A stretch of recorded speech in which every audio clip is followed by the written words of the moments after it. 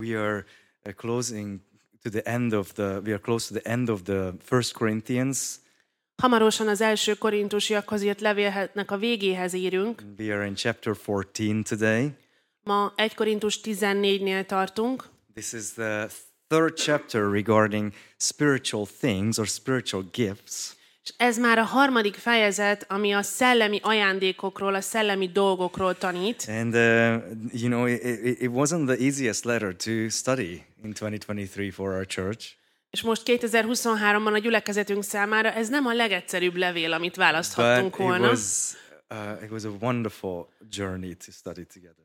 De mégis egy fantasztikus utazás volt ez együtt. Little did we know that some of the rebukes and some of the corrections in this letter will come handy in relevant situations this year in our church. És fogalmunk se volt róla, amikor kiválasztottuk, hogy mennyire időszerű lesz néhány megfedés, meg tanítás ebből a levélből a gyülekezetünknek a mostani életszakaszára. But what we did know and what we did have I don't know, like a hunch over, like just Ákos and I prayed and we really felt that there are a few topics we have to make it a topic in our church. Amit tudtunk, és amiről úgy éreztük Ákossal, hogy na erről beszélnünk kéne a gyülekezetben. And that was spiritual things. It was the gifts of the Holy Spirit. Az igenis a szellemi dolgok, a szellemi ajándékok voltak. So we boldly pray and decide in like before January, and then by the time, you know, October comes around, you're like, these are heavy topics, you know. És még január előtt eldöntöttük, hogy ez lesz, és aztán októberben olyanok voltunk, hogy Szent Égáról fogunk beszélni most. But let's review some things. You know, in chapter 12, verse 1, it says, "Now concerning spiritual things, brothers, I do not want you to be uninformed, or I don't want you to be ignorant."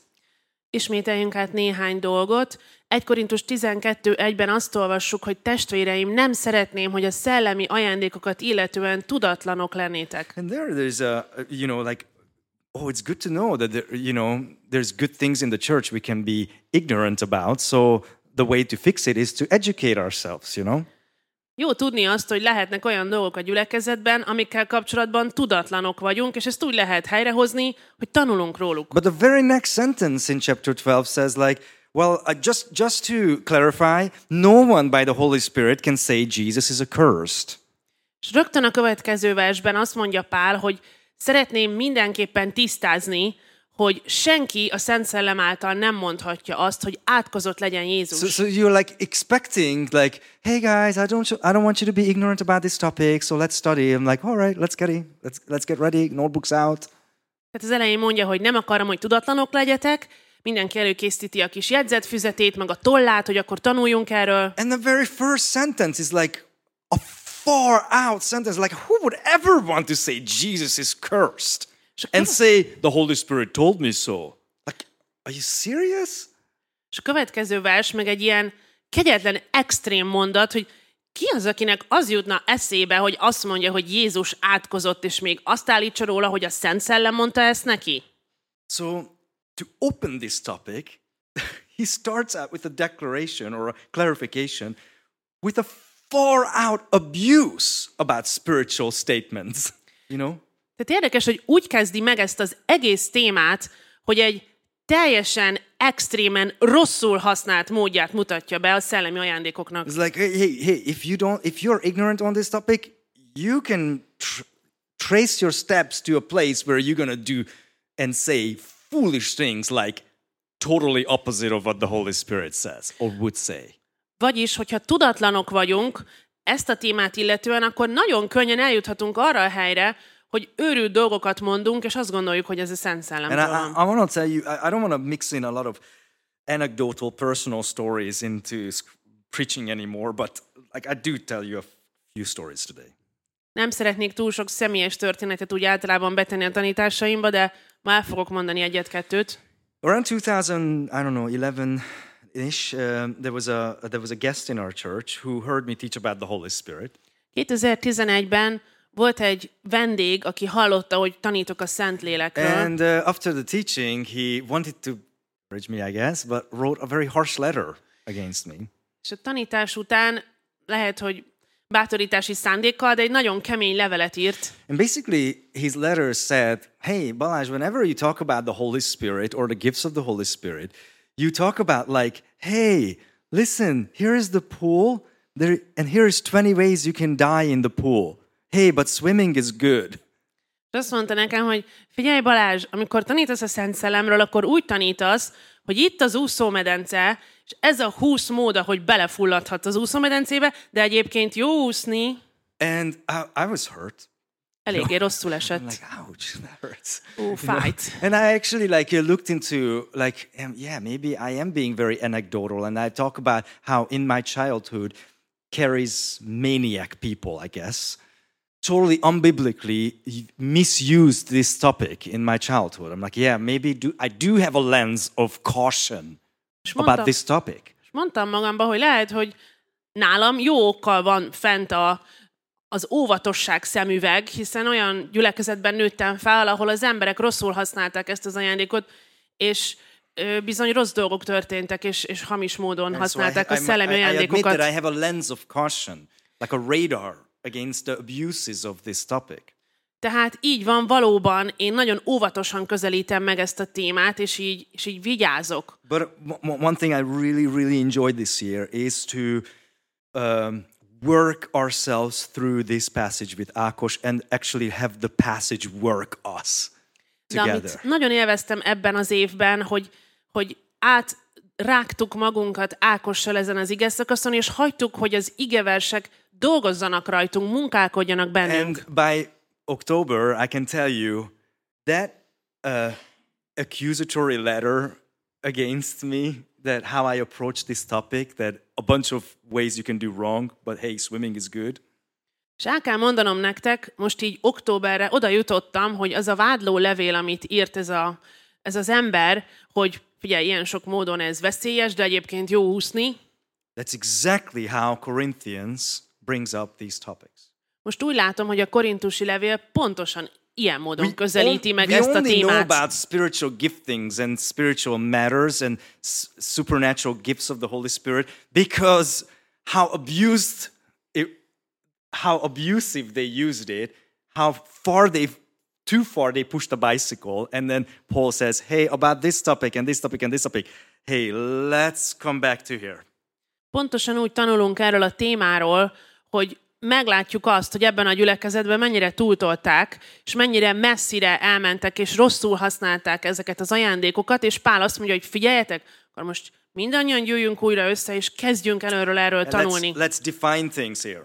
És definiáljunk újra dolgokat. And the Corinthian problem was way bigger than my childhood problem, by the way.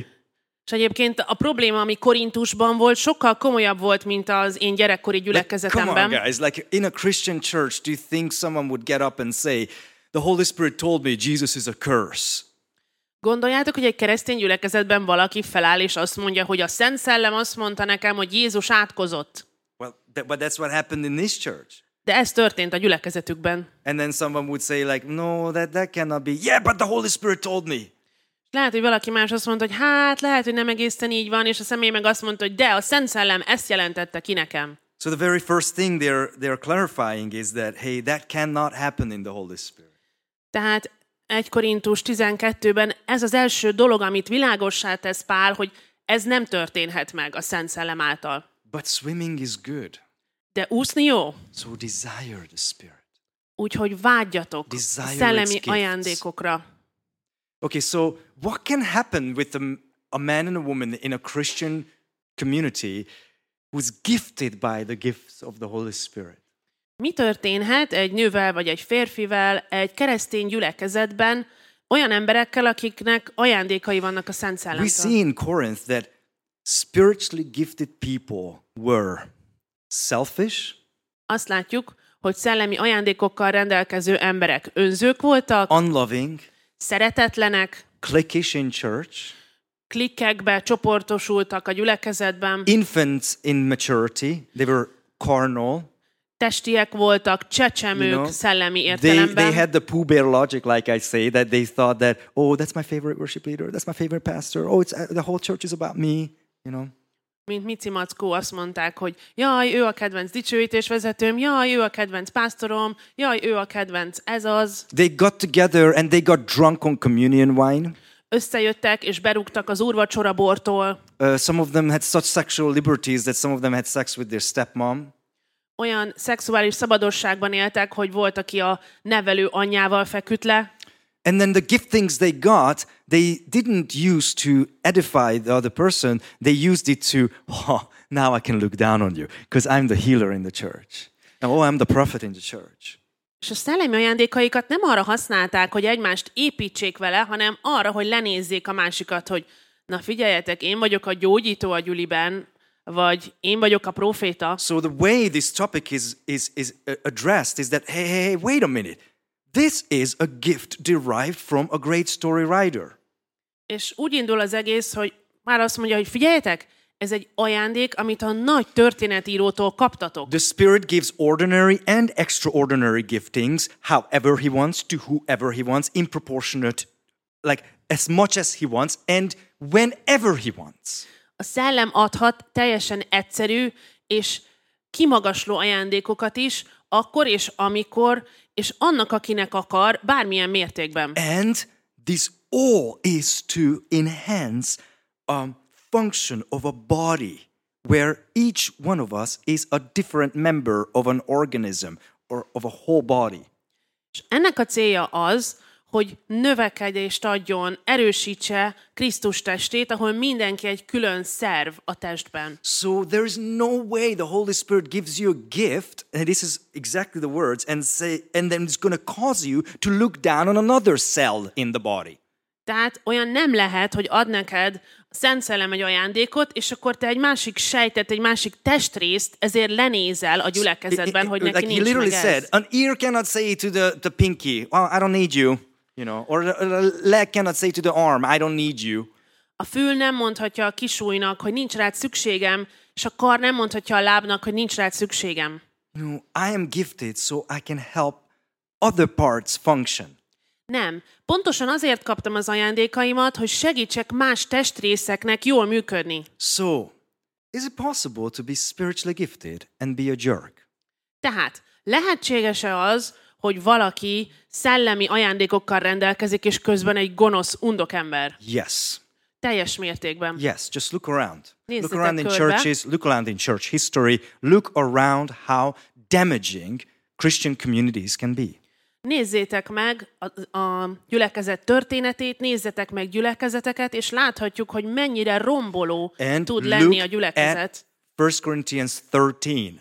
És nézzétek meg 1 Korintus 13-at. He continued and said, if you look down on other people and because of your gifting, like you went the opposite way the Holy Spirit intended you to be. Hogyha lenézel másokat az ajándékaid miatt, akkor pontosan a másik irányba mentél, mint amit a Szent Szellem akart, hogy he haladj. made a point that if you don't love, you're worth nothing.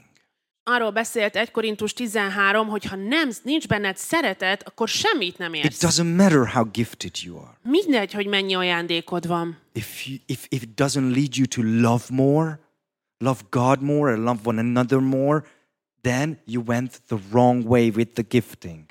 Ha nem arra fog elvezetni, hogy szeresd Istent és szeress másokat egyre jobban, akkor semmi haszna nincs ennek az ajándéknak számodra.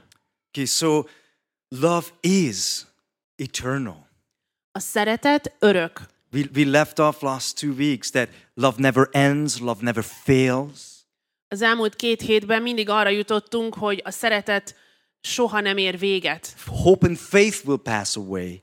Prophecy will cease. And speaking in tongues will cease. But love will never end. A remény és a hit elmúlnak, a nyelveken szólás és a profétálás el fog múlni, de a szeretetnek soha, de soha nem lesz vége. So what am I fixated on? What am I pursuing? That's the question. Tehát egyedül az a kérdés, hogy mi az, amit én keresek, ami után megyek. What am I pursuing? Mi az, ami után én megyek? What serves what? Mi szolgál mit? And 14:1 says, pursue love. Ezt olvassuk egyből az első versben, 14:1. Törekedjetek a szeretetre. Pursue love. Everything every gifting, every intention of God, every intention of the Holy Spirit, every intention of Jesus, your Savior, will serve this pursuit.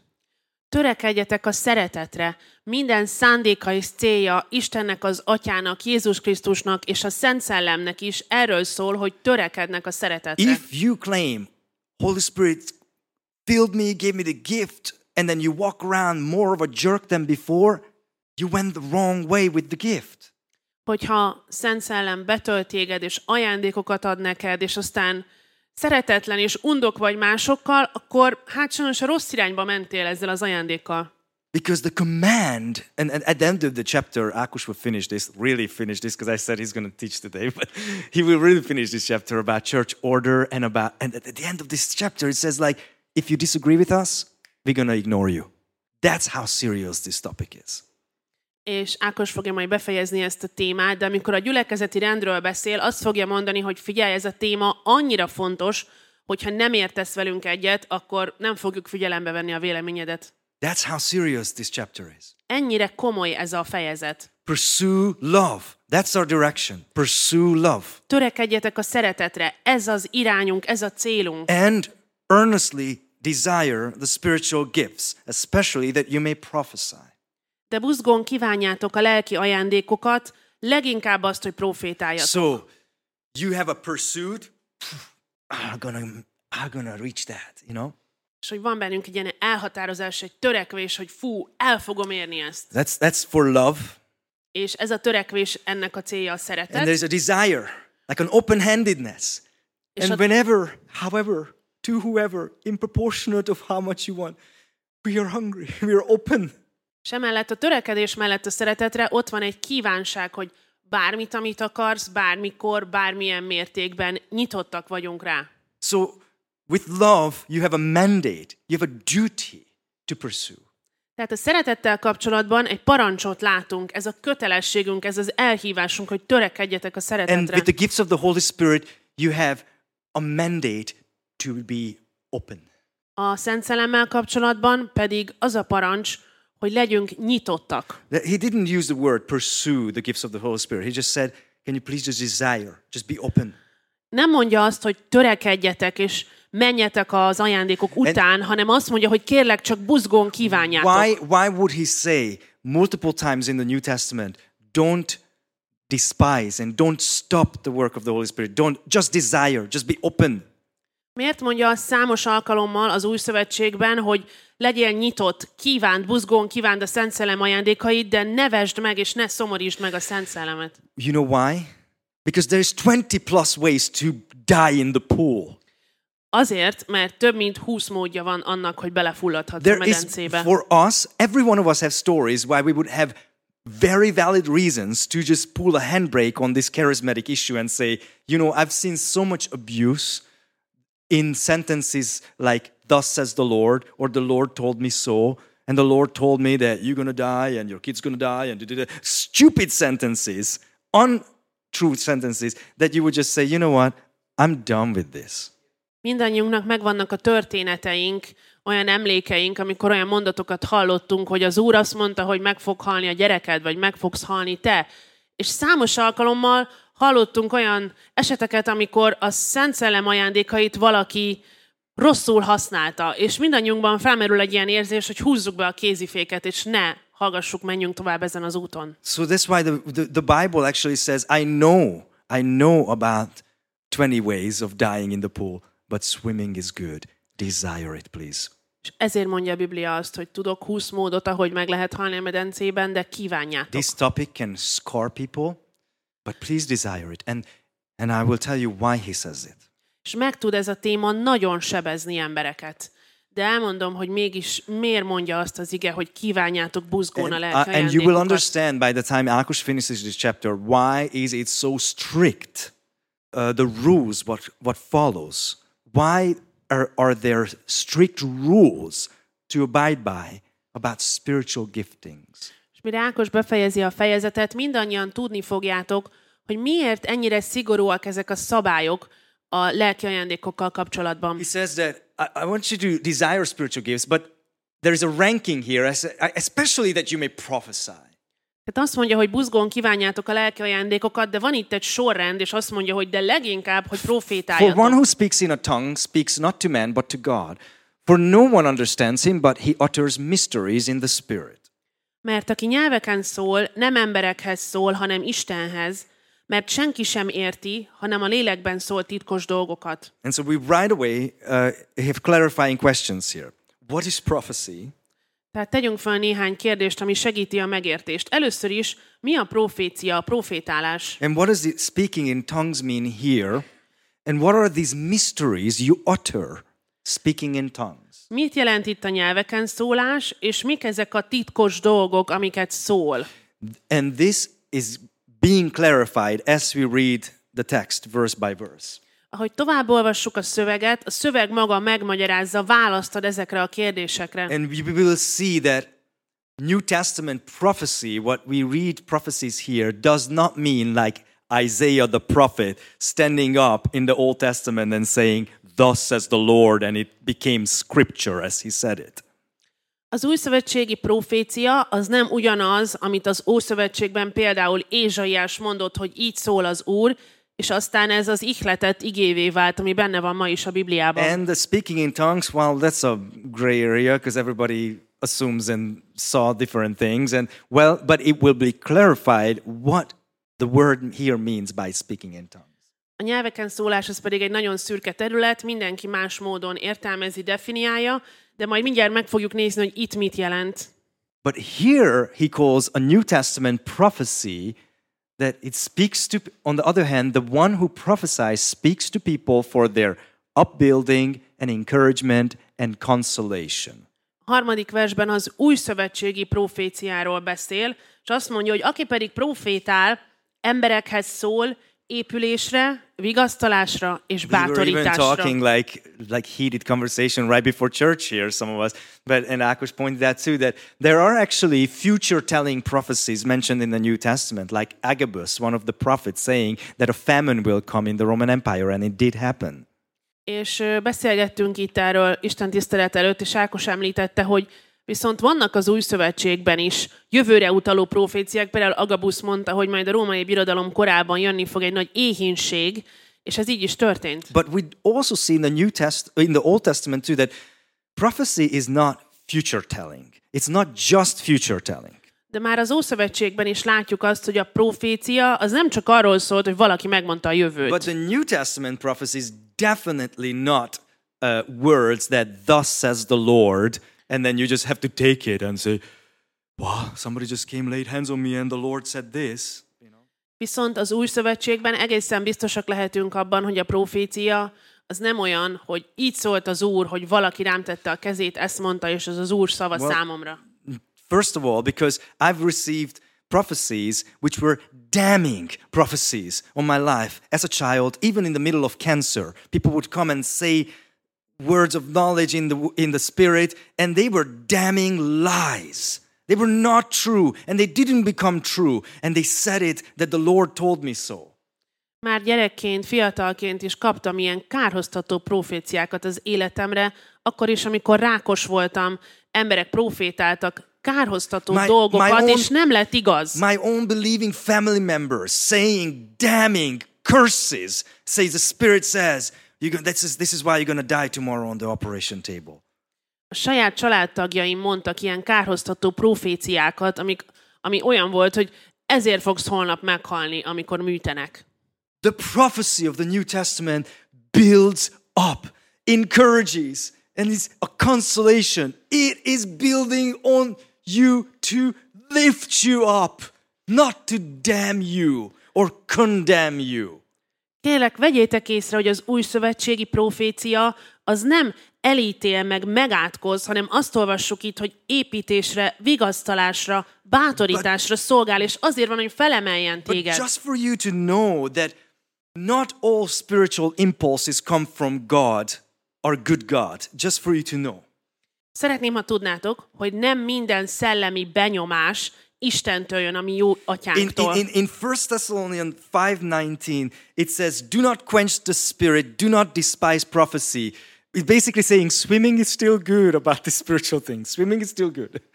1 Tesszalonika 5.19 mondja, hogy figyeljetek, az úszás még mindig jó, de ne szomorítsátok meg a Szent Szellemet, és ne vessétek meg a profétálást. But De test everything. mindent próbáljatok meg, mindent I am vizsgáljatok so meg. thankful for Akush's heart this year. That one thing I think the Lord drilled into both of us, and we are drilling into each other. Discern everything. Nagyon hálás vagyok Ákos szívéért, hogy ebben egységünk lehet, és mind a ketten úgy állunk hozzá a dolgokhoz, hogy vizsgálj meg, próbálj meg mindent, és legyen ítélő képességed. So if every spiritual impulse or every supernaturally impulsive,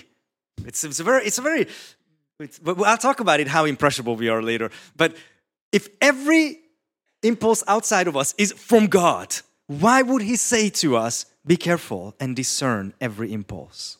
Mi emberekként nagyon könnyen befolyásolhatóak vagyunk, és hogyha minden szellemi benyomás, ami ér bennünket, Istentől lenne, akkor miért mondaná azt, hogy vizsgáljátok meg? Mindent vizsgáljatok meg, és legyen felismerésetek. Say, test everything.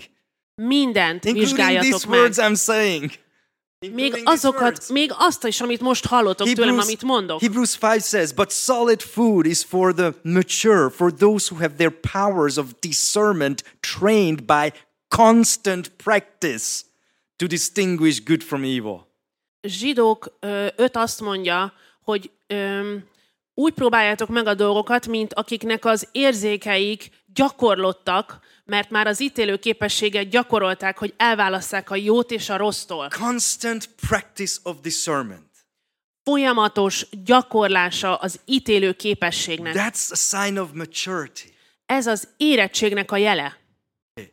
So here comes a definition that God might inspire words which come from him. You have no idea actually the magnitude, what it's going to cost to the other person. But you can, in the New Testament church, you can never walk up to somebody, the Holy Spirit told me, and you just give it.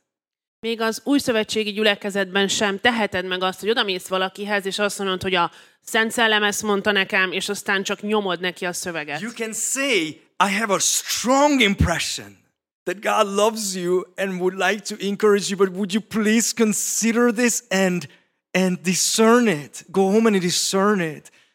But I might be right. I might be wrong. That's what you can say.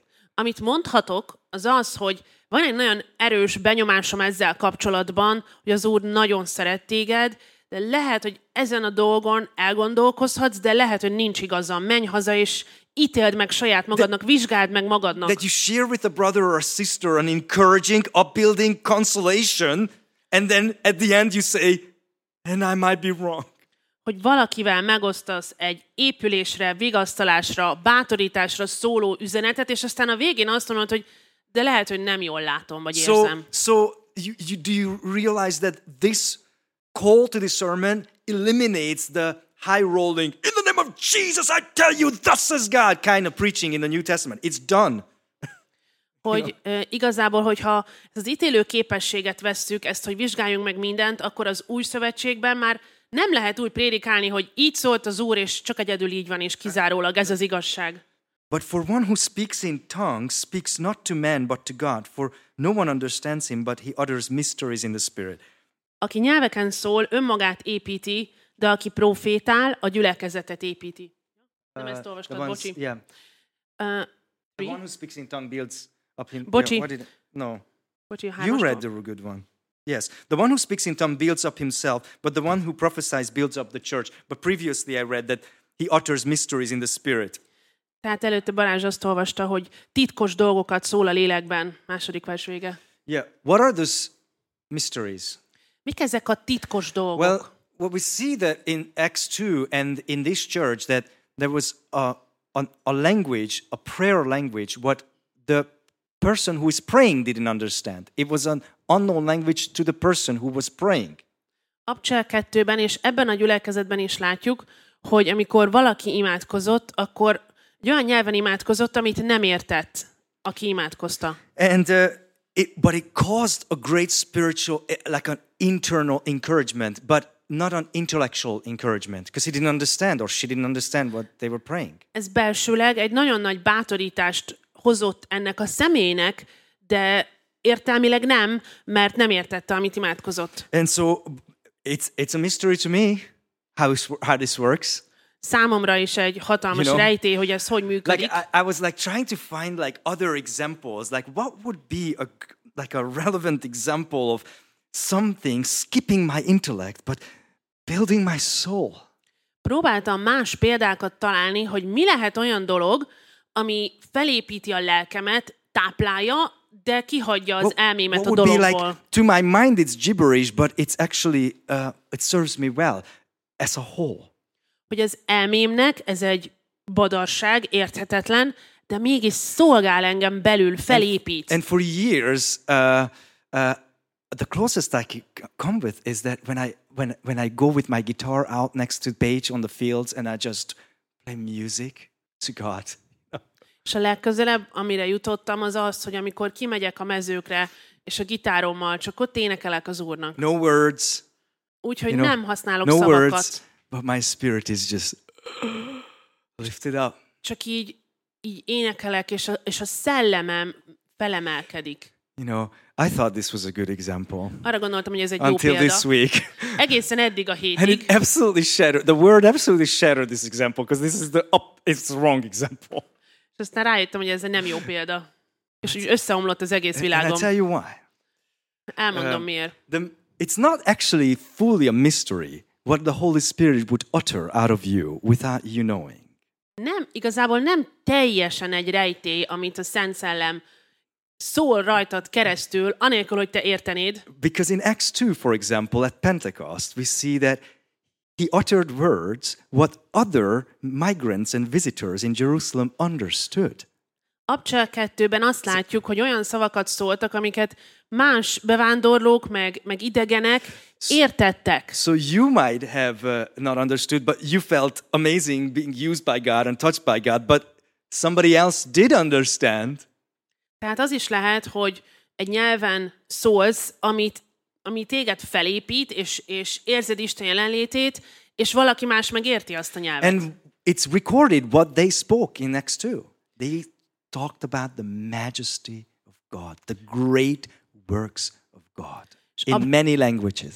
Abcsel 2-ben pontosan fel van jegyezve, hogy mit mondtak. Isten magasztosságáról, dicsőségéről szóltak sok-sok nyelven. Every uttered word by the Holy Spirit made much of God. És minden kiejtett szó a Szent Szellem által Istent magasztalta és emelte fel. And it meant something to somebody.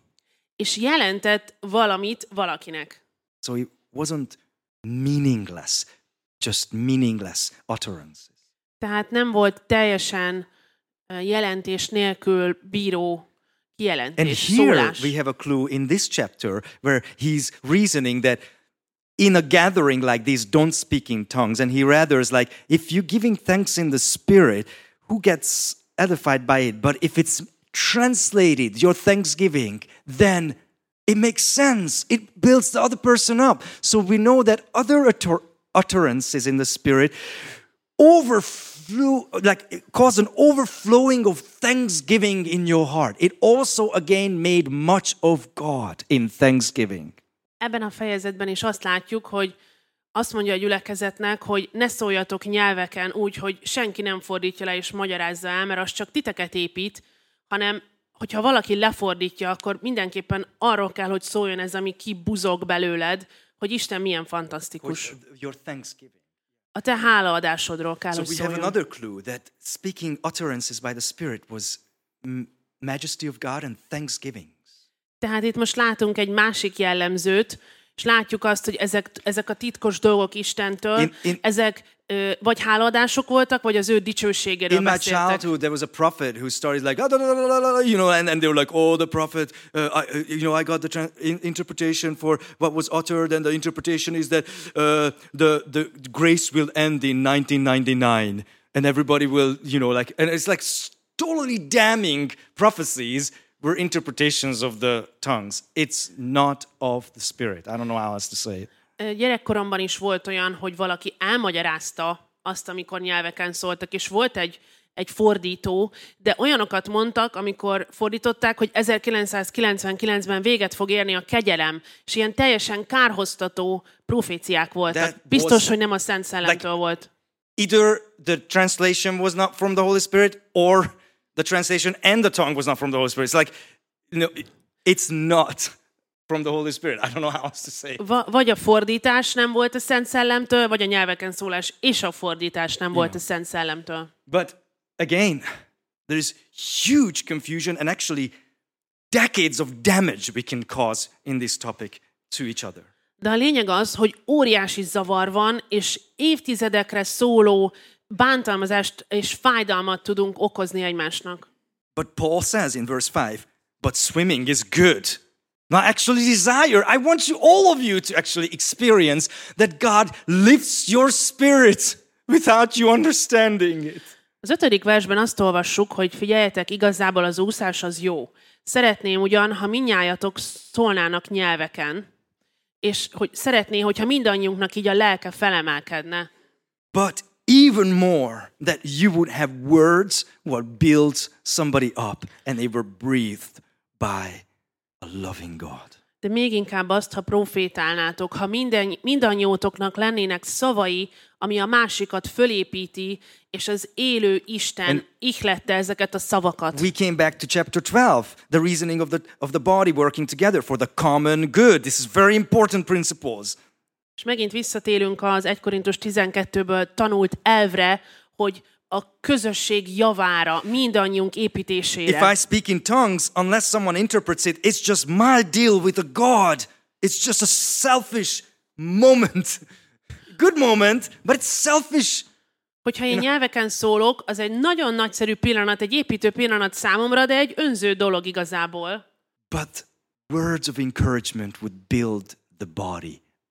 De a profétálás, a bátorítás szavai, az az egész gyülekezetet felépíti. So he goes 3 circles with this. This is how bad the situation was. He's reasoning the same thing. I'm reasoning the same thing. Again. Három kört fog tenni, 3-szor fogja ugyanazt elmagyarázni. Ennyire rosszul álltak a dolgok ott a gyülekezetben. Again, if I come to you speaking in tongues, how will I benefit you unless I bring you some revelation, knowledge, prophecy, or teaching? Ha pedig hozzátok megyek és nyelveken szólok, testvéreim, mit használok nektek, ha nem szólok hozzátok kijelentésben, vagy ismeretben, vagy profétálásban, vagy tanításban? So he says, basically, I am no use to you with the speaking in tongues. I only use to you if I bring meaning. Tehát azt mondja nekik, hogy ha eljövök hozzátok, és nyelveken szólok a gyülekezetben, akkor nem vagyok hasznos számotokra. Csak akkor leszek hasznos, ha hozok értelmet, jelentést is abban, amit mondok. It only makes sense if it's only godly if I bring meaning. And it's going to be so harsh that at the end he's going to say, if you cannot keep this order, you just be quiet about the speaking in tongues. No speaking in tongues in a corporate church service. És azt mondta, hogyha nem hozok jelentést, akkor ez nem hasznos számotokra, és ez olyan komoly, hogy a végén majd azt fogja mondani, hogy figyelj, ha ezt nem tudjátok így csinálni, akkor inkább ne is beszéljetek nyelveken a gyülekezetben. And so here is where my musical analogy fell apart this week. És most jön az a rész, ahol az én kis zenei példám, amit egész eddig gondoltam, az így darabokra tört. Paul is using the musical analogy here.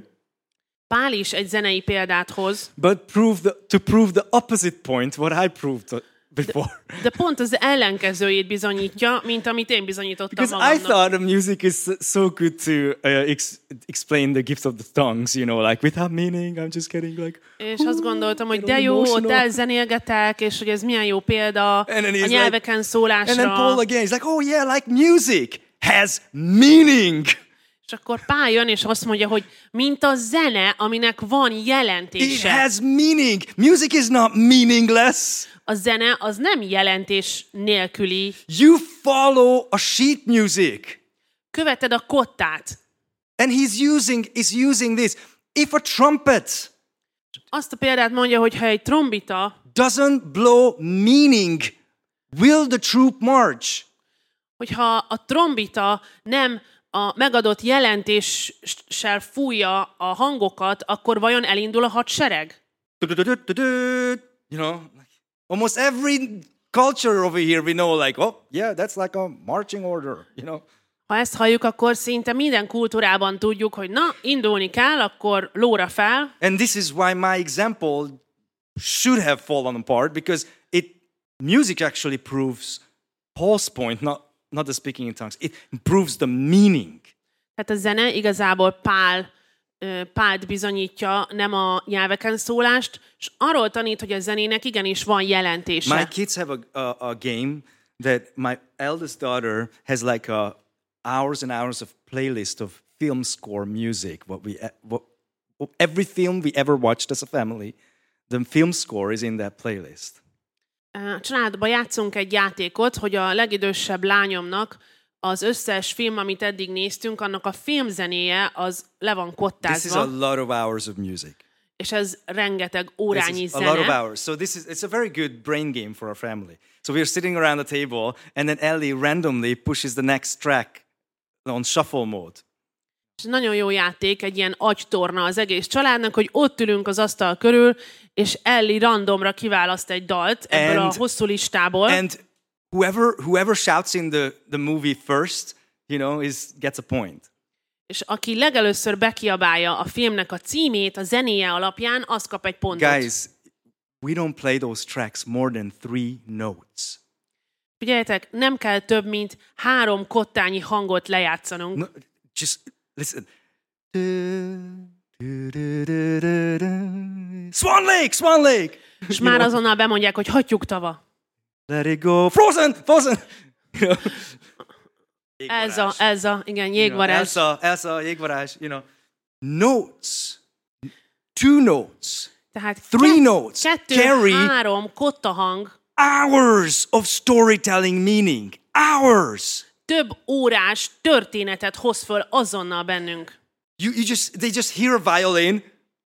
Meghallják a hegedűn ezt Schindler's List. It's like, oh yeah, it is. Listája. But you know what? De tudjátok mit? You start crying over Schindler's List. Ha meghallod a Schindler listájának a zenéjét, akkor elkezdesz sírni. It actually brings back the sadness.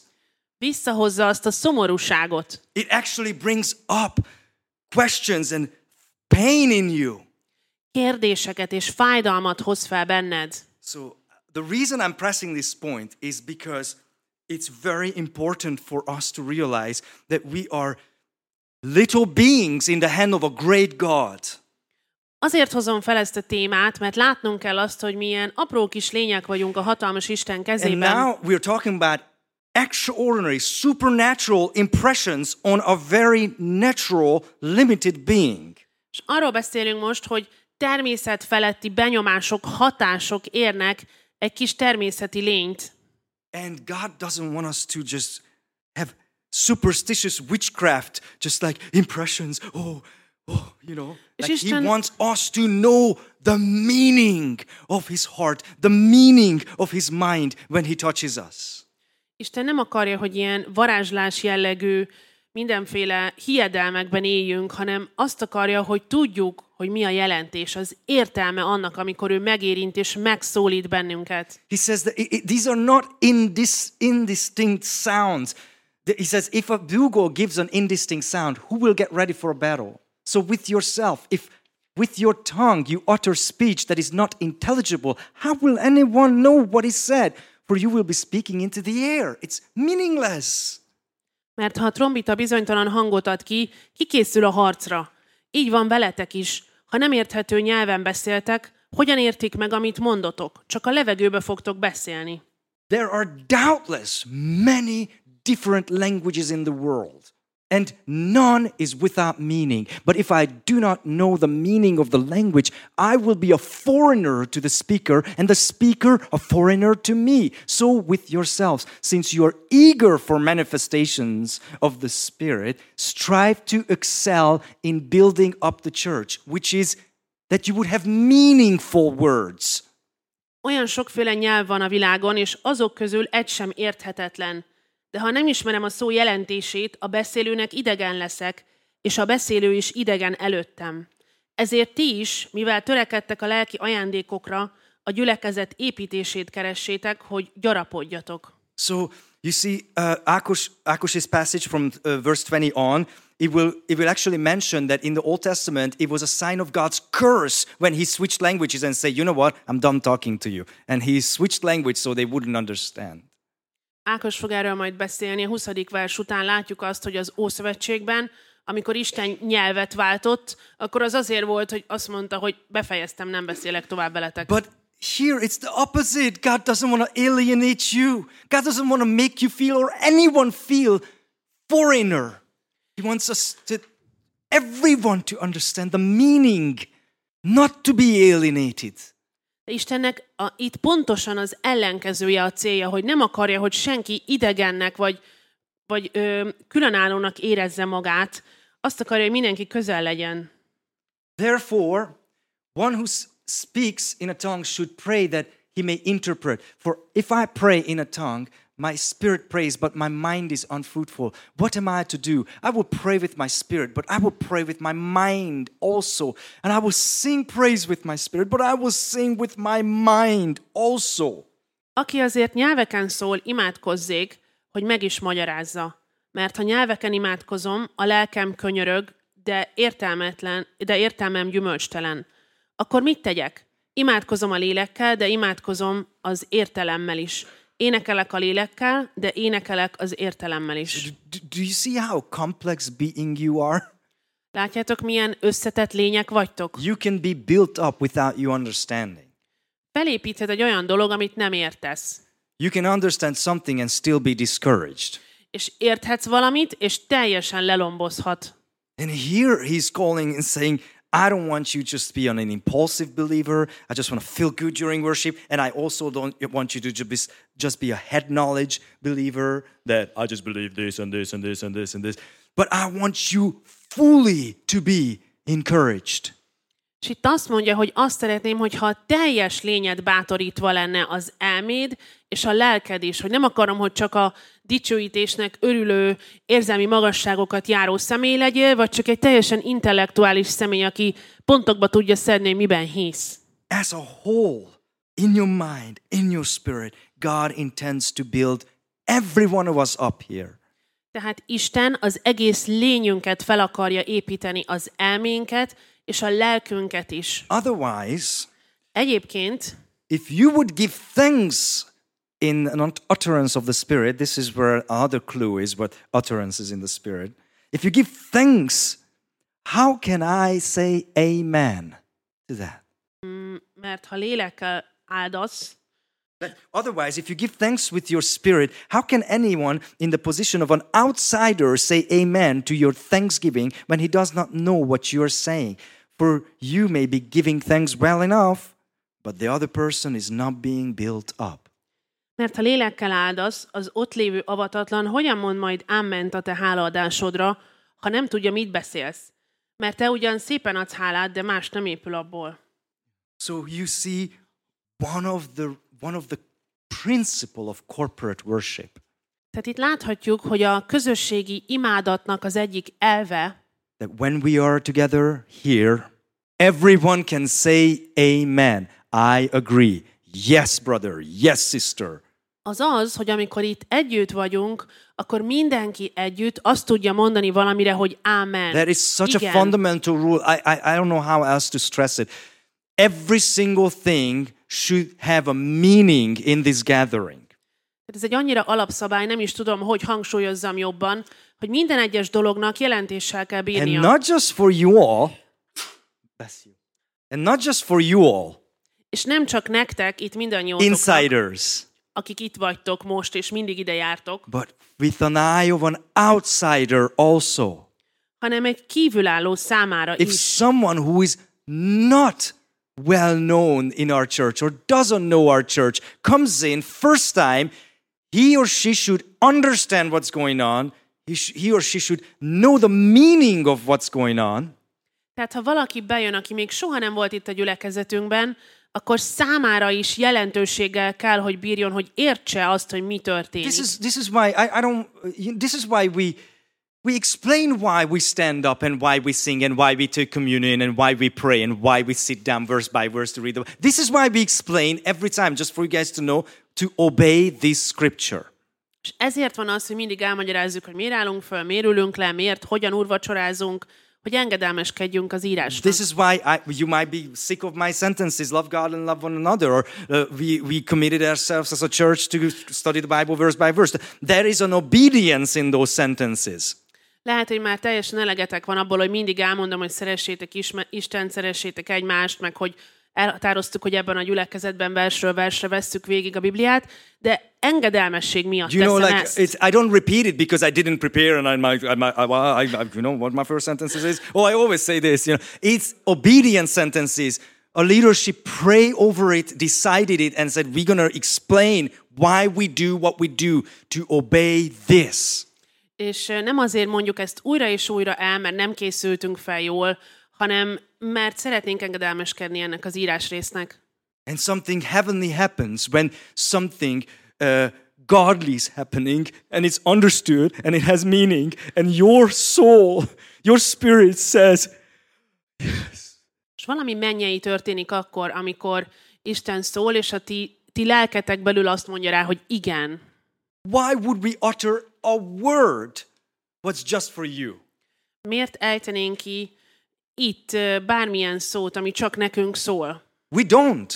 Nem tesszük ezt. We don't. Nem tesszük ezt. We obey that every word in a corporate setting would build everybody up. Amikor közösségben vagyunk együtt, akkor az a célunk, hogy mindenki épüljön azzal, amit kiejtünk a szánkon. But swimming is good. Az úszás jó. Speaking in tongues is good. A nyelveken szólás az jó. You see, there is very distinct rules of church order in the New Testament. It's very distinct rules. That's Ákos's job next week. Az új szövetségben nagyon meghatározott rendje van a gyülekezetnek. Again, swimming is good. There's 20 ways you can die in the pool, but swimming is good. I thank God that I speak in tongues more than all of you, Paul says.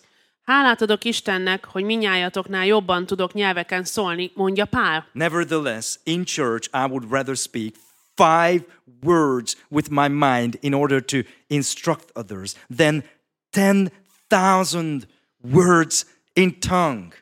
De a gyülekezetben inkább akarok 5 szót szólni az értelmemmel, hogy másokat is tanítsak, mint sem 10,000 szót nyelveken. But again, dear family, please hear me out. Speaking in tongues is not wrong. Nyelveken szólni nem rossz. Whatever you utter is not wrong. Ami kijön a szádon, az nem egy rossz dolog. They are good. They are thanksgivings and they speak of the majesty of God. For sure we know about this mystery, at least that much. Erről a titokról legalább ennyit tudunk, hogy hálaadást szólsz, és Isten dicsőíted vele. And we know that it's good for you. It builds you personally up. És azt is tudjuk, hogy ez jó számodra, és felépít téged. This is not a comparison of 5 words what's good and 10,000 words what's bad. That's not the... No! They're both good. Itt az összehasonlítás nem arról szól, hogy van 5 szó, ami jó, és 10,000 szó, ami rossz. Egyáltalán nem ez az összehasonlítás, hiszen mind a kettő egy jó dolog. But there is a harsh distinction, and it says, but I will say 5 words with meaning, what has a meaning for you, guys. De inkább mondok 5 szót értelemmel, ami számotokra is értelmet hordoz. 10,000 what good words but don't have meaning. So this is the principle again. Church is for meaning. Mint 10,000 szót, ami számotokra nem hordoz jelentést. Corporate church meeting, I would say, is for meaning. Egy gyülekezeti alkalom, az mindig az értelemről, a jelentésről kell, hogy szóljon. And he says, testvéreim, már magyarul akarom mondani tovább. Brothers, he says, do not be children in your thinking. Be infants in evil, but in your thinking be mature. And this is the sentence Ákos will take it from.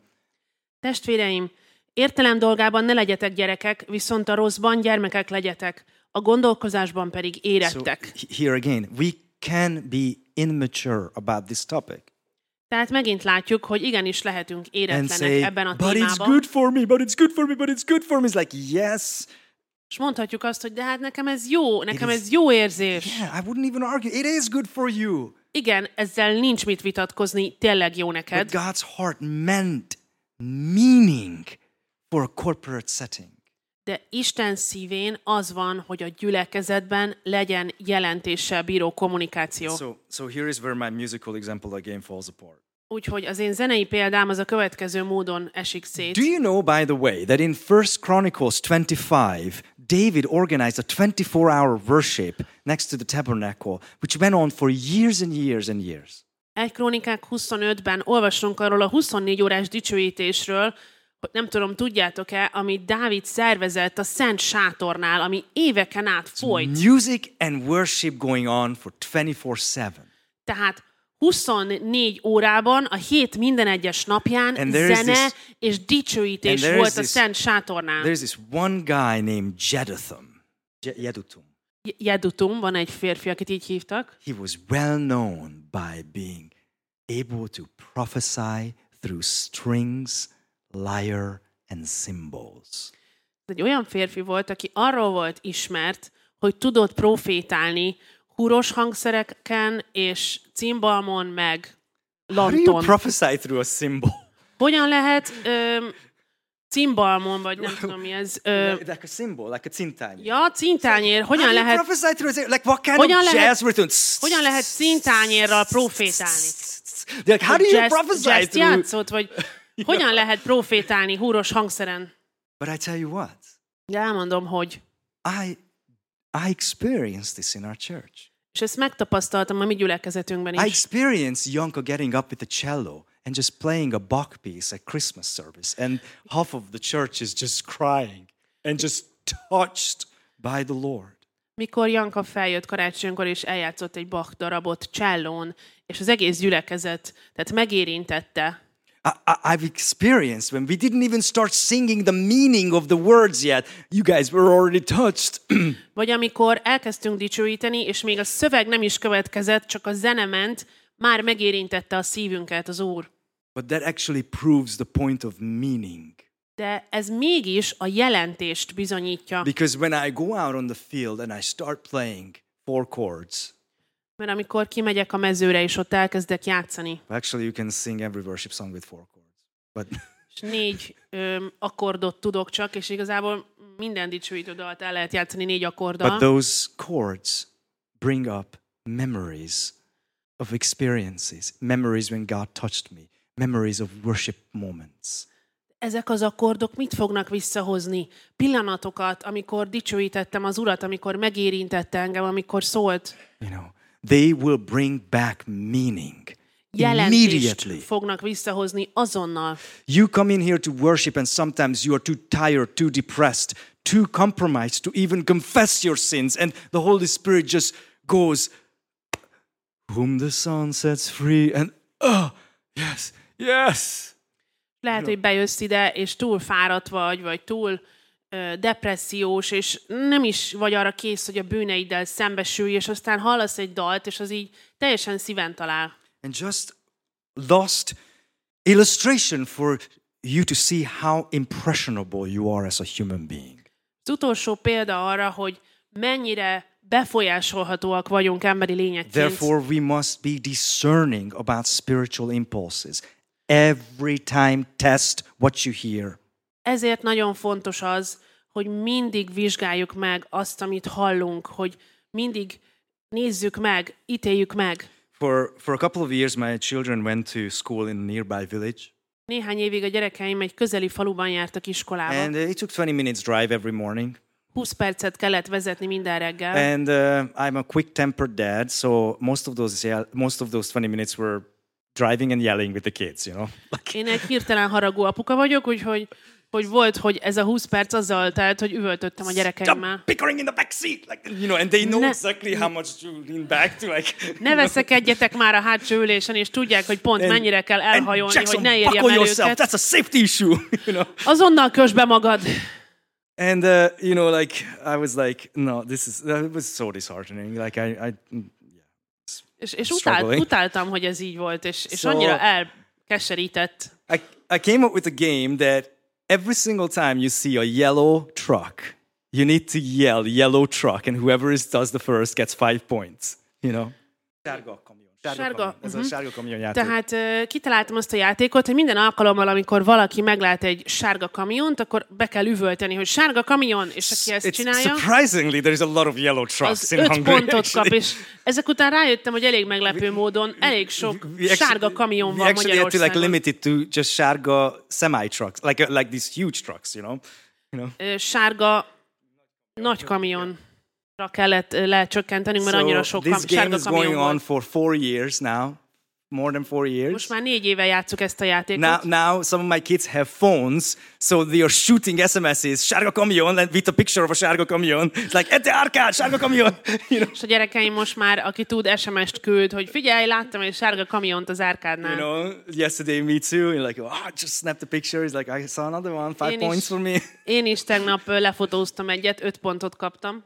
You know what happened with me about yellow trucks? És tudjátok, hogy mi van velem, amikor látok egy sárga kamiont? I'm having like a counseling conversation with someone on the phone while I'm driving. Például vezetek, valakit lelki gondozok a telefonon. You know, like and I saw the yellow truck coming, and I'm like,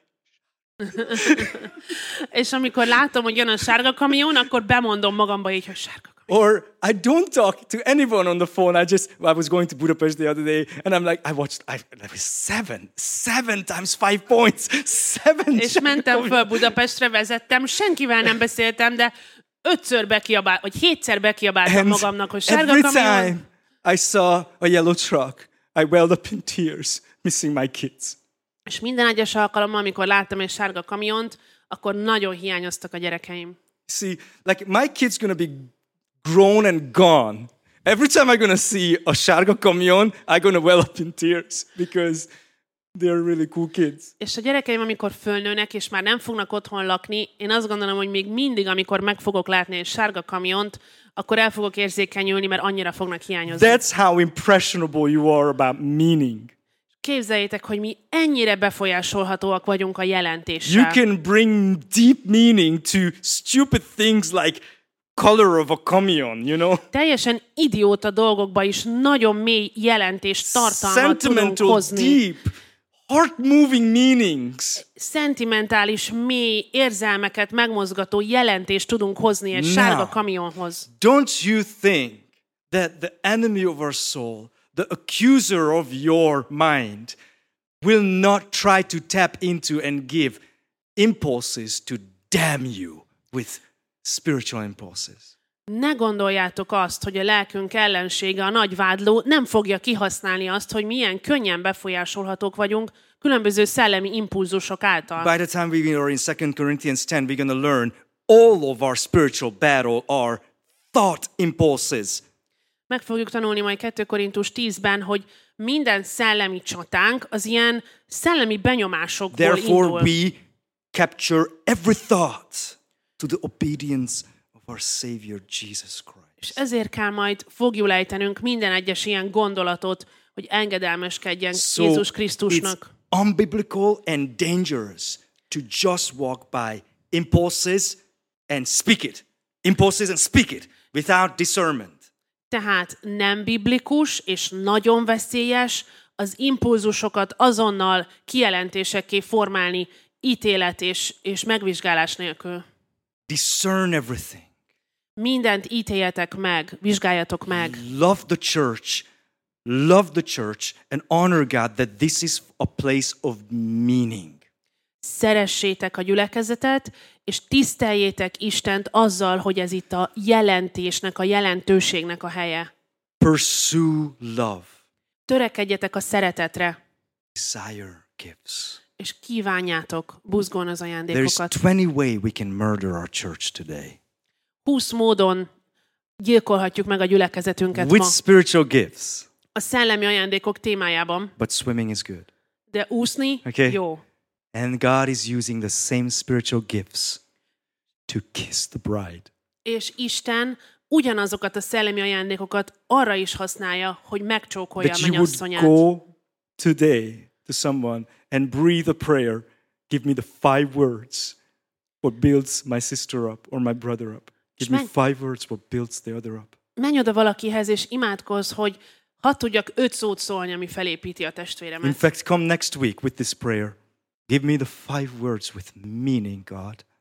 Gyere úgy el jövő héten ide, hogy azt mondod, hogy adj nekem jelentést 5 szóban, Uram. I'm so thankful for your boldness to listen to hard passages. Olyan hálás vagyok a bátorságotokért, hogy készen vagytok ilyen nehéz igeszakaszokat végighallgatni. I will pray a prayer of thanksgiving right now, and Akush will come and close with a song. Most imádkozom, hálaadó imát mondok, és aztán Ákos még egy dalt fog énekelni. We thank you, God, for who you are. Nekünk Istenünk azt, aki vagy. We thank you that we can be yours. Köszönjük, hogy a tiéd We thank you lehetünk. that you treat us like yours. Köszönjük, hogy a sajátodként bánsz And velünk. we thank you for these rebukes. Köszönjük neked ezeket a feddéseket. We thank you for your encouragement. Köszönjük a We bátorításodat, thank you for your love. a szeretetedet. And we thank you for your spiritual gifts. Köszönjük a szellemi And we ajándékaidat. thank you for the guidelines you give us. És köszönjük, hogy adsz nekünk irányvonalakat. We thank you that just as much you want to use how impressionable we are, És köszönjük, hogy használod azt, hogy mi ilyen befolyásolhatóak you vagyunk. also want to protect us because we are so impressionable. De meg is akarsz bennünket védeni, pont emiatt a tulajdonságunk miatt. Who could be our guide if not you? Ki lehetne a vezetőnk, a védelmezőnk ebben, ha Who nem te? could be our guide if not your holy word? Mi lehetne az, ami jobban vezet minket, mint a te szent igéd? So we would like to sing this song, Bless the Lord, O my soul. Szeretnénk ezt a dalt énekelni. Lelkem áld az Urat. Bless his holy name, Áldott legyen az ő neve, because none like you. mert senki más nincs olyan, mint ő. Amen.